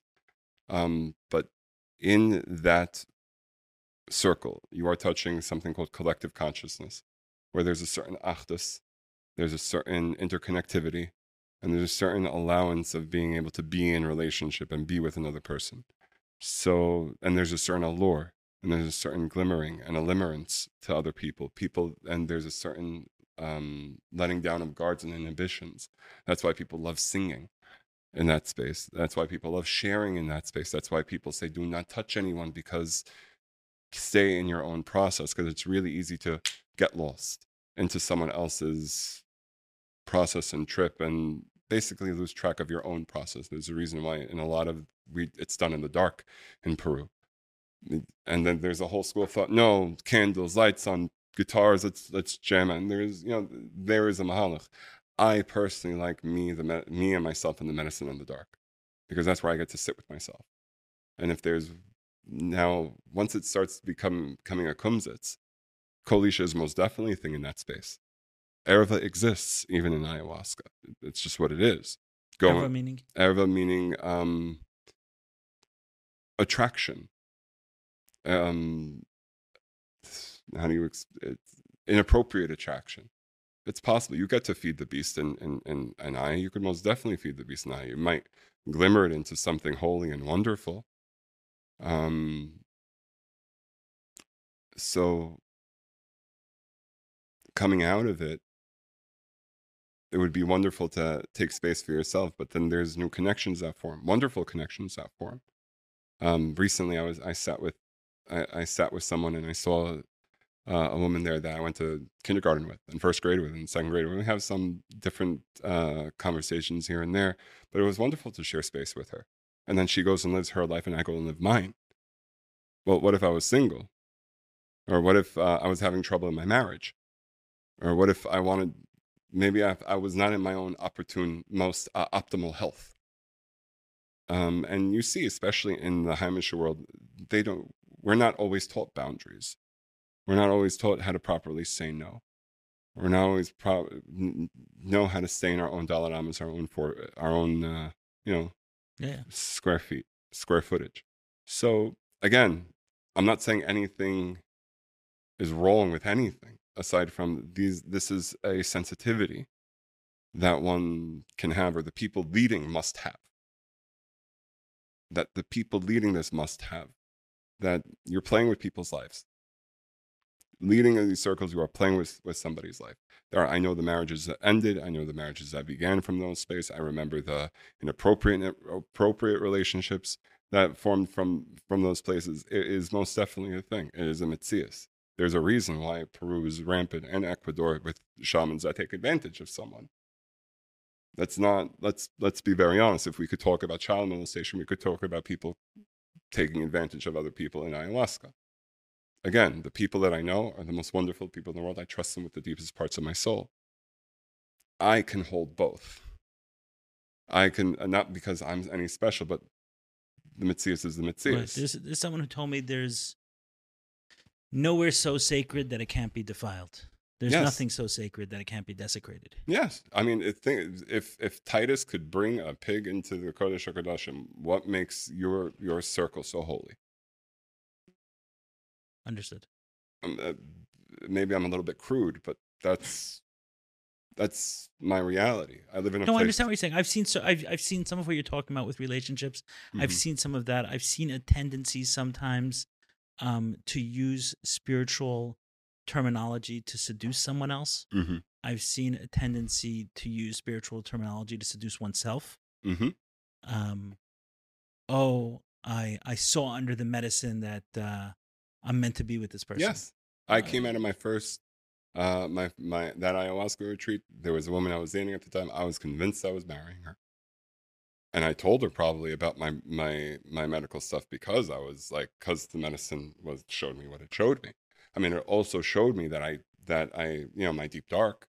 It also showed me the parts of myself that needed healing from being molested. It also showed me that there's a part of me that chose it, and a part of my soul that chose it. And I was, seeing that at 23 and digesting it. So it's going to show you. So it showed me so much. It was amazing. Right. So it sounds like what you're saying is that whoever is facilitating this space is responsible for a lot. You're putting a lot in their hands in terms of holding and creating a space that respects individual processes, that doesn't allow for inappropriate connections to form, for it to be misused in some way, and also to set it up for a person. Hey, this is what you're going into. And I think what you're saying about... I'm not saying the people that are doing it are not doing that. There are many people who are. Yeah. But there are some things that... And I know good people who lead good ceremonies, and I've seen things afterwards that can still form, but still appropriate warnings on the front end and appropriate integration on the back end is important. Right, definitely something I've seen it, I mean, growing up with religion and using a lot of religious terminology to excuse poor behavior, and seeing it also within spiritual communities that there is a wonderful way to use spiritual terminology to mask, to kosher some pretty toxic so it winds up behaviors being a form, and mindsets. It winds up being a form of spiritual bypassing. And I found this specifically... Sometimes it's worse, spiritual manipulation. Sometimes it's worse, a form of spiritual manipulation. Very much so. But I found this also in people that were deep in the medicine work, and they came to me for breath work. And this is when I first started out doing breath work groups in Muncie before it was a thing. And, there were these deep people, but when it came time breathing, they had no idea how to breathe into their bellies. So if I'm not breathing into my belly, that tells me that I'm not embodied. So I've done 50 ayahuasca ceremonies, and that's wonderful. And I'm sure there is healing that was done, and I'm not embodied.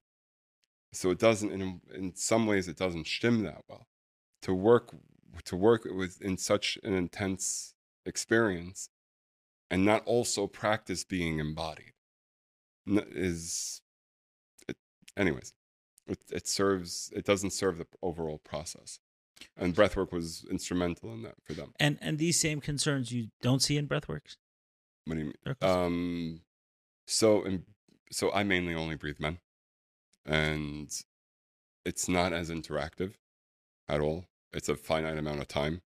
You get in and you get out. I have been in right. And there's no kind of... I have been in breathwork retreats, the non-Jewish kind, and the trainings where it's very lovey. It's very lovey-dovey, and you smile and you crush and you're accepted, and it's wonderful.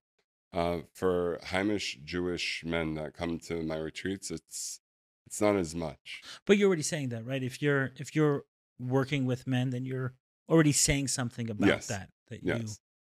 Yes. And I get asked all the time, do I work with women? On occasion, yes. I don't always need to enter into that realm. Like I like being clean in that sense, where there are plenty of women facilitators, female facilitators, or other male facilitators that will work with women and will work with them in a psychedelic space. Have I worked with women in psychedelic spaces? Yes, but I see the dangers, and I don't want to have anything to do with it. Understood. Like, my priorities are just being in alignment with my wife, with my kids, and my life, and I don't need that crazy.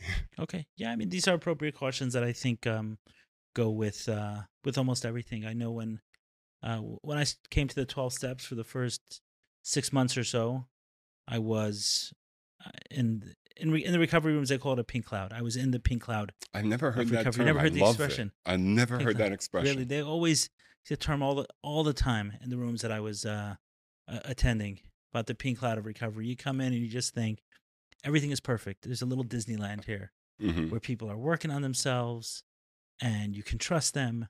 And the disasters that I've had trying to do business with people in the rooms outside of it, just all of the same things that I thought I was coming to the rooms to avoid, we're now showing up with these same people, because at the end of the day, right, people are people, and we do those things, and letting our guards down too much in any one space, thinking this space is sacred, this space is protected.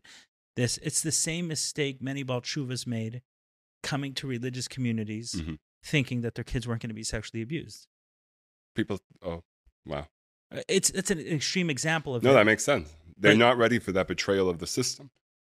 Right, but they went in with a little bit too much naivete. It's not a knock on the religious community that people can get sexually abused. So my mother has this thing. Sometimes I talk to her about, like, what I do. Like, I don't need to get into gross detail, but sometimes it comes up in conversation. I tell her the horror stories. She's like, but he's a rabbi, but they have beards, but they're from, but he wears tzitzis and he wears tefillin. And I was like, people are people. People are people. People are people. And it doesn't make it bad.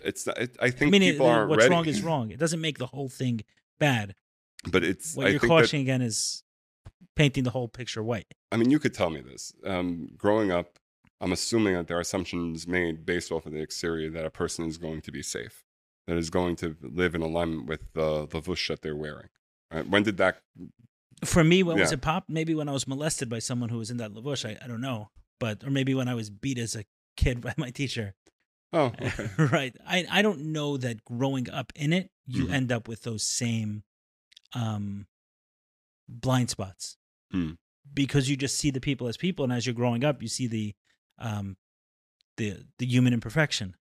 It's someone stepping into it, thinking, I've just left a world where there's bad, and now I'm walking into a world where there's only good. Yeah. And we run those same risks walking into a religious community, walking to an ayahuasca circle, walking into a 12-step meeting. If we let our guards down too much, obviously we need to trust in order to heal, and that's the tough part, right? So you're saying do that due diligence on the front end. Yeah. The first question is always with who. The first question was always with who, and because if I'm going to trust them to hold this, my sanctity, my dignity, I'm going to want to feel safe. Right. I've only sat with 2 different shamans, and the first group I wouldn't sit with again. A lot of it was discomfort around Judaism, but in general, I didn't feel the strength of the space. I didn't feel like I was in someone else's care. I just felt like I was thrown to the wolves a little bit. The words that kept coming to mind during it was, I'm in the lion's den, right? That's what I felt like. And then sitting with someone else who I felt a tremendous amount of that strength and safety and trust. So I've only seen those 2. I'm not 100% sure of what's out there for us. So after a while, when I got my bearings, when I would sit and I'd be like, okay, this is going to be a ceremony where I'm going to need to stay a certain amount of awake and work with the medicine that way. This is going to be a place where I get to, relax a little bit more. So I have this ease, and maybe it's my own critical factor. Maybe it's because I'm 6'5", over 200 pounds, and like I don't want to let my guard down so easily. But it's also you're talking about having years of experience in this space and years of experience in the healing space. It's different than someone walking in a virgin, so to speak. Great. No, yeah. I mean, what I would always really look for is a recommendation. I would always look for a recommendation for somebody that I trust. At least a starting point. Like, give me a starting point. If I have that starting point with you, then and we can meet. If both of us can meet in alignment with this type of guy, then okay, now we could there's somebody to talk to. So I look for that as well. And there's a lot of self-trust that winds up getting cultivated along the way. Really a lot of listening to my own intuition with it, listening to my own inner guidance with it. And you recommend as much as possible working in same-sex groups, same-sex facilitators, etc. With Aya? Well, you don't always have that option necessarily. No, are you talking about facilitator? But let's say within the groups, right? So a shaman may. Are we talking about from groups? We're talking about any. I think there's value in both. I mean, people ask me, well, what about breathwork? There's one-on-one sessions, there's men's groups, there's mixed groups, there's a female facilitator. I've tried them all, and there's wisdom everywhere. And then there's a person will act his own discretion. I know people that they will not sit in a ceremony with a woman. I'm like, okay, I hear you. I've done it, so I can't tell you I'm not going to do it, but I've done it. So that's where I'm at. But people who will only work with a frum facilitator, will only work with a Jewish facilitator, will only work with someone that's completely secular and outside of anything, right? Completely devoid of Judaism. I hear all of it. And it's finding those things that are comfortable for you. Everybody to their own comfort level, and there is no right. There is no right way. There's a way, and everybody has their own way with it. And yeah, that's with Aya, but with other places, specifically when it comes to facilitating psilocybin, facilitating MDMAs, and I'm touching the point where you were touching before, there's a certain degree of how much of the facilitator is inserting themselves into the process. With any of these places, the person running the process is inserting themselves into the process. They are always of it. There is always a part of it. And so long as that is actually recognized and understood and checked and reviewed, I think that's also a value. People asked me for many years, well, you did all this work, how could you facilitate? I was facilitating and working with groups for forever. What I found was the feedback loop from the group was always very, very helpful. I wasn't dealing with substances for the vast most part. I was presenting, and people were feeling, and people were breathing. BS stinks, and it wasn't stinking that bad. And whatever did stink, we tried to clean up. So I think a feedback loop, an honest feedback loop, is integral to anybody who's working with it and thinking about working with it, facilitating it. When you say a feedback loop, you mean what? Of people, of friends, of people whose opinion you would actually respect or value, not someone who puts you on the pedestal, somebody who sees you as you are, not on your pedestal. You're saying as a facilitator, yeah, making sure that you're getting feedback and not okay. Yeah. Right, getting honest, critical feedback. Yeah. Okay, let's bring this together a little bit because we went in a lot of different places. In terms of someone working with you, how does that work? What do you do? What do you offer? You mentioned so anywhere from the life coaching, hypnotherapy, whether it's regular regression work, regular inner child work. Breath work is a huge component. On occasion, I work with past life regression or life between lives hypnosis, which is a wonderful, beautiful modality. I do family constellations. I run a lot of different types of retreats. My latest banner is called Hineni, and I'm running one at the end of October. It's a 4-day breathwork retreat, about 6 breathwork sessions, coaching before and after. Family constellations, there's a couple of facilitators on it as well. It's a wonderful vibe. It's a wonderful space. You're more than invited. Is that for men, women? No, it's for men. Okay. I've worked with couples. I'm not doing couples retreats. It's just now. That's not just not where I'm at. So it's geared to men going through what sort of challenges? Going through life. whether it's integration, whether it's self-acceptance, whether it's trauma work, whether it's inner child work, whether it's whatever way they want to get out of their own way and stop. Mostly from religious backgrounds. From the vast majority, yeah. I mean, some people smoked on Shabbos, some people don't, some people had their phones. Most right, people not in terms don't. of where they are today, but just in terms of their background. Yeah, it's a Jewish space. It's a Jewish friendly space, mainly Orthodox. I've worked with non-Jews, and it's wonderful. It's really wonderful. But there's a certain medicine that I carry to the frum world, and whether it's because of my background, whether it's because of what I learn and that I keep on learning. Yeah. And how do people find you? Is there a website? Is there? Really, it's word of mouth. I tried to do the websites and I developed it somewhat. I'm not happy with it. And so it's not out. But really, it's word of mouth. Again, I have a life, and I have work, and I have a child. Like I stayed home today to do this, and it's wonderful, and I'm appreciative. So if I'm able to be a part of someone's process, and if it works, and if it's a shidduch, awesome. And if not, also good. If someone listening to this wants to reach out, they'll find me. Okay, maybe somewhere in the in the notes. They'll find me. It's not that hard. Okay. But I think the one thing that I would say, and I thought to myself, what would I want to say, is that I'm somebody that tries my best to live it. I do. I really, really do. The cornerstone of that has been not moving from learning Torah, learning reading, but really mainly the learning aspect, the continuity of that. I know the structure of Yiddishkeit is the structure of Yiddishkeit.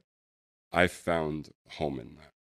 I found stability in that. For me, like I needed to do something to create that structure, and that's what kept me, for lack of a better term, sober. Because I want something to fall back on. And maybe it's the Sephardi blood in me where it's, God's not this mean. Doesn't have to be explained, yeah. Yeah. I mean, yeah, God's not this bad SOB in the sky waiting to like shoot down a lightning bolt. This guy yesterday literally said, like, once I learned that God's not going to kill me for turning on the light on Shabbos, like it was done, I was like, okay. Right. These ideas that get in there.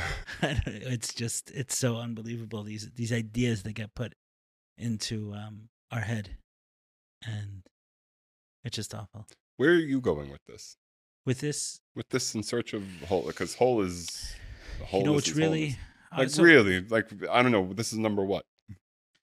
This is probably 160, 170. God bless you. Of these episodes. I'm not looking that far into it at this point. This is very much the way this conversation happened. It was serendipitous in some way. There's something comes up, and does it feel right then at that moment? And this didn't start with some sort of major plan to build a podcast. It's funny because I had done the talk on porn addiction in 2019. It blew up, had tons of views, and I didn't have anything to. There was no. It was more than views. I mean, people were reaching out and wanting to do stuff. A TED talk comes out, and there are many, many talks that come out. It's not just going on the platform, but this one hit. And a lot of people reaching out, but I didn't have anything necessarily to offer or direct people towards. And fast forward about a year and COVID hits.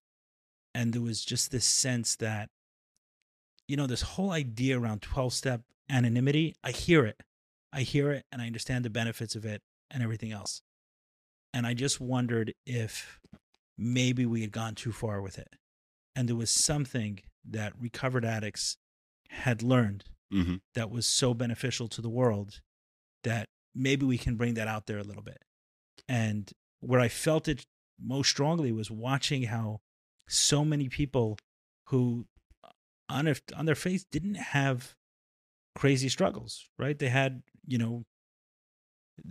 whatever regular lives mean, okay? Run of the mill stuff, no major trauma, but here they were with COVID just on their ass, not figuring it out at all, really having a hard time. And I didn't feel that way completely, even though there was a lot of it that was very, very difficult going on at the same time for me. In the business side of it, a lot of change, a lot of concern, a lot of unknown. That was one side of it. Obviously, everyone else was dealing with COVID, and then finding out my wife was pregnant and dealing with some complications in the first 3 months of pregnancy that were very difficult for her emotionally and for our family, and going through that experience, like right in the heart of COVID, and still feeling like I can breathe. And seeing a lot of people who weren't. And I said, what's the variable? What's the difference? And it felt to me like the difference was recovery. That some of those lessons that I had learned in recovery were benefiting me now. Meaning what it took for me to get sober from porn addiction seemed to be very relevant right now as I was trying to navigate this COVID world. And thinking about it, I said, hey, why don't a lot of people are home, why don't I bring some of these messages out? So I reached out to a number of people in the Jewish community who were also within the recovery space and said, let's do an event calling Let Go and Let God, and just have this online webinar. And then just one thing led to another. We were doing them, then said, hey, why don't we record it? Why don't we put it on a podcast?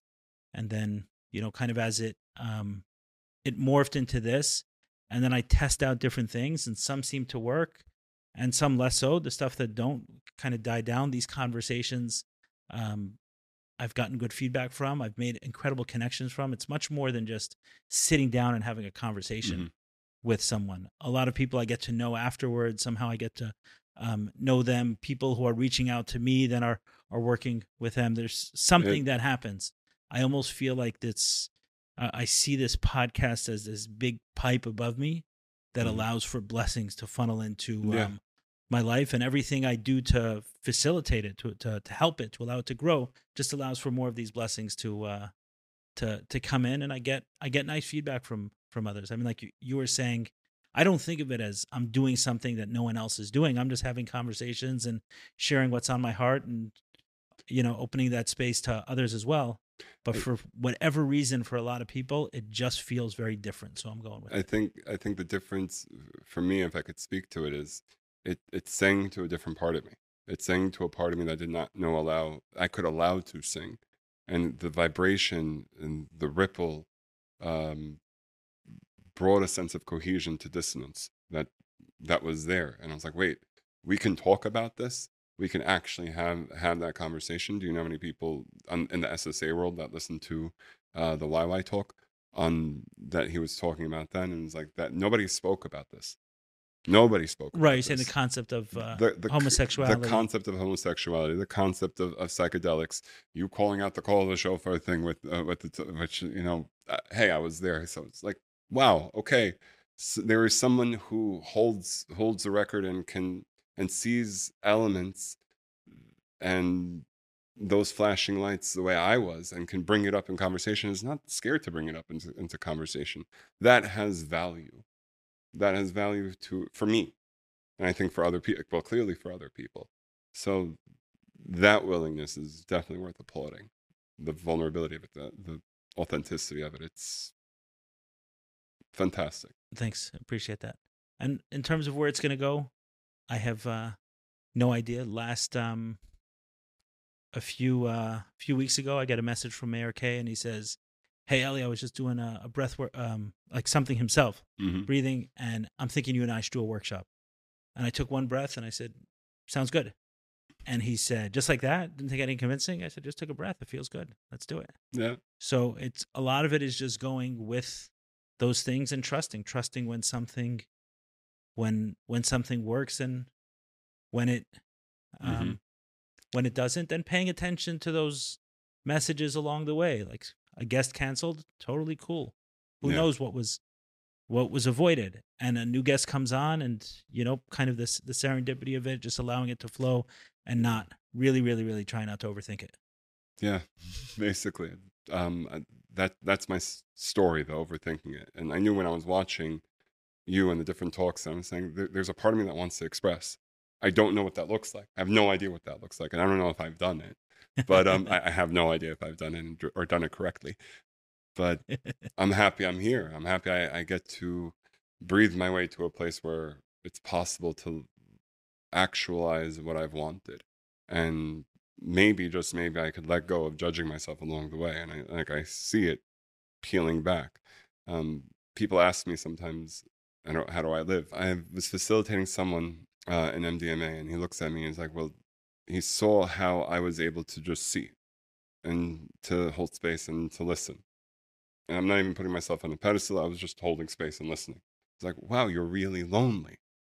I looked at him and I was like, what? It's like, yeah, you're one of the most loneliest people ever. He said to you? Yes. Okay.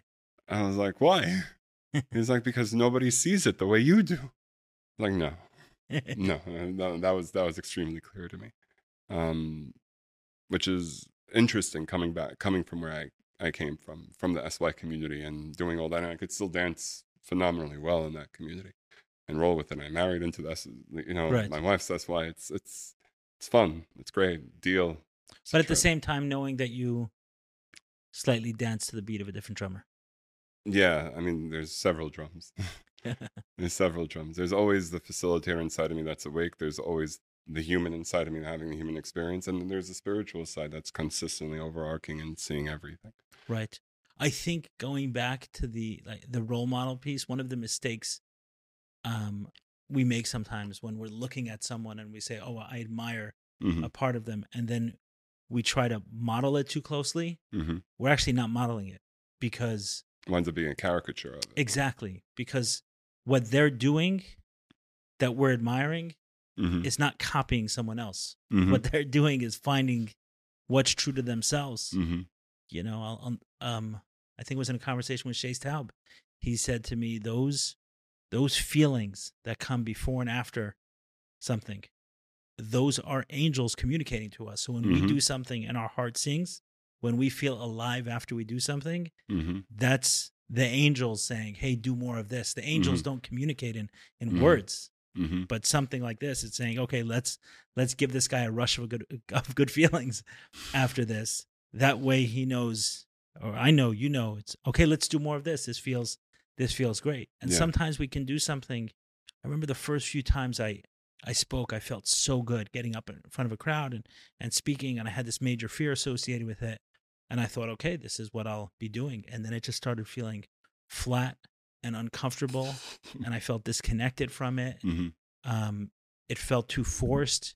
Just wasn't interesting for me anymore. I wasn't getting the same feeling. So even though that translated eventually into me finding another way to express myself, and this may be a stepping stone to something else, that was a stepping stone to this. It wasn't the thing. So for a few times, it gave me a very nice feeling, and then that stopped. Paying attention to the message, I said, okay, there's something close to this that gets me, but not this. Let me try it in different ways. And today I do very little rehearsal before a conversation. I feel like I prepared my whole life for it. Yeah, because it's just an arrival. I think I said this to a friend of mine the day of my wedding. And I told him that I have to believe that you don't want, that when you're there, you're going to just want to be there and you wouldn't rather be anywhere else. And my blessing to you is that you always live your life that way, where wherever you are, you can allow yourself to be there and you don't need to be anywhere else because you belong there. And I think I find that. I find that with my daughter. I find that with my wife. Like, this is my place. This is my home. And to live with that, I called my organization Journey to Home for a bunch of years, and then I wound up in Hineni. And so that's my, I guess, presence that I want to carry with me, that wherever I am, okay, I found myself here. Why, how, it's kind of irrelevant. So just be here. And if I could quiet my mind and breathe and allow myself, give myself permission to be, and meet phenomenal people along the way, it's quite extraordinary. Awesome. Yeah. So thank you. Thank you. Thank you so much for coming. I feel inspired to share one more thought just because it's sitting with me. I don't know if I ever shared it on the podcast, but I've spoken about it a number of times. I read an article a number of years ago about the CEO of Goldman Sachs. That, I forget his name. I don't know why. But the CEO of Goldman Sachs, he became CEO not too long ago. And he's a DJ and he likes to ride the subway. And in the article, they made a really big deal about the fact that after he became the CEO, he continued to do these two things. I think the DJ, he tried kind of keeping less known, but the riding the subway, he continued to do it according to the article that I remember. And what struck me about it was that the article found it unique that someone who climbed the top of the financial corporate ladder was still able to embrace his passions, which you'd think the opposite. What are you chasing your passion? What are you chasing the money for? What are you chasing the success for? If not to be a little bit more free to do what it is you love to do. Obviously you love being a DJ. Obviously there's something about riding the subway that he finds neat. Why? Just because he was a major success. I understand sometimes there can be physical safety risks and stuff like that for certain people in positions of power. As a president is not going to ride the subway alone anymore. So yes, there are certain ways that it could crimp someone's style, but their passion, like a DJ, should go away. And here it was almost written as a given. And I thought that maybe a lot of us are, as we get some sort of, it doesn't matter how the success comes, but my business affords me the ability to do something like this for a day, a couple times a month. And for many people, financial success or getting to a certain level on the corporate ladder or in other areas of life somehow crimps their style. And I think that's sad. I think if anything, it should do just the opposite, is the fact that someone has gotten to that space, that they have the freedom to do, then that freedom to do should also come with the freedom to be. I think people in every tax bracket have their own unique passions that deserve to be expressed and explored and can bring them to greater thriving. And I've done it with all different types, in all different ages, in all different iterations. And that people are really wonderfully human when you allow them to be, and they allow themselves to be. One of the first lessons in recovery that I saw, we're surrounded by multimillionaires, homeless people, own the same, meaning shared on one. And we all cry the same. Right, shared the human struggle. My point over there is how success, financial success, or not life success, we can sometimes turn into its own prison, but it's just very easily. But it's just false. If someone's going to see me as this person doing this thing, what are you talking about? That's the gift that you got from being that person. Now you can do other stuff. That you can be on. I mean, I did see with this work, I know we're winding down, there's a difference. I mean, we don't necessarily have to talk about it, but there's the value that I have in doing a lot of this when I was single. Before I was married, before I had a house, before I had any of those things, is I was in it for the love of it. I was in it for the beauty of it, for the healing of it, for the wholeness of it, for the the drama of it. The money was a perk. The money was good, but it wasn't it because I didn't have that leverage. Now I'm just really grateful that I have a business and a focus where I get to still do what I love, and it doesn't need to be about that, and I could still dance that dance. And I think what I found with people is that money is always definitely a factor, and appreciating that and honoring that and not letting that crimp your style. Having money, not having money. Right. I meant in this case, having money. Achieve that. Sometimes someone achieves that success and it crimps their style. You're saying I'll we put can it to you use this anything. way. I remember both. Right. I remember both. So you're saying we can use anything to crimp our style. Yeah. Don't let it happen. Yeah. Don't let it happen. Don't be that guy. Don't be that. Really, just don't be that guy. Don't be a Karen. Don't be that guy. Because it's cute but I've seen people come onto a workshop decked, but and they're just as human. They're just as wonderfully wounded and human. And then you have other people that really they didn't have that hatzlacha yet, and they're just as equally, if 100%. Not more, beautifully human. So it's like, okay, it's not a place where I'm judging with that. But yeah. Awesome. All right, man. Thanks, Moshe Chaim.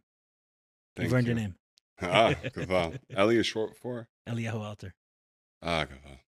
I'll tell you. It's sweet. You're really bringing something. Really bringing something. Thank you very much.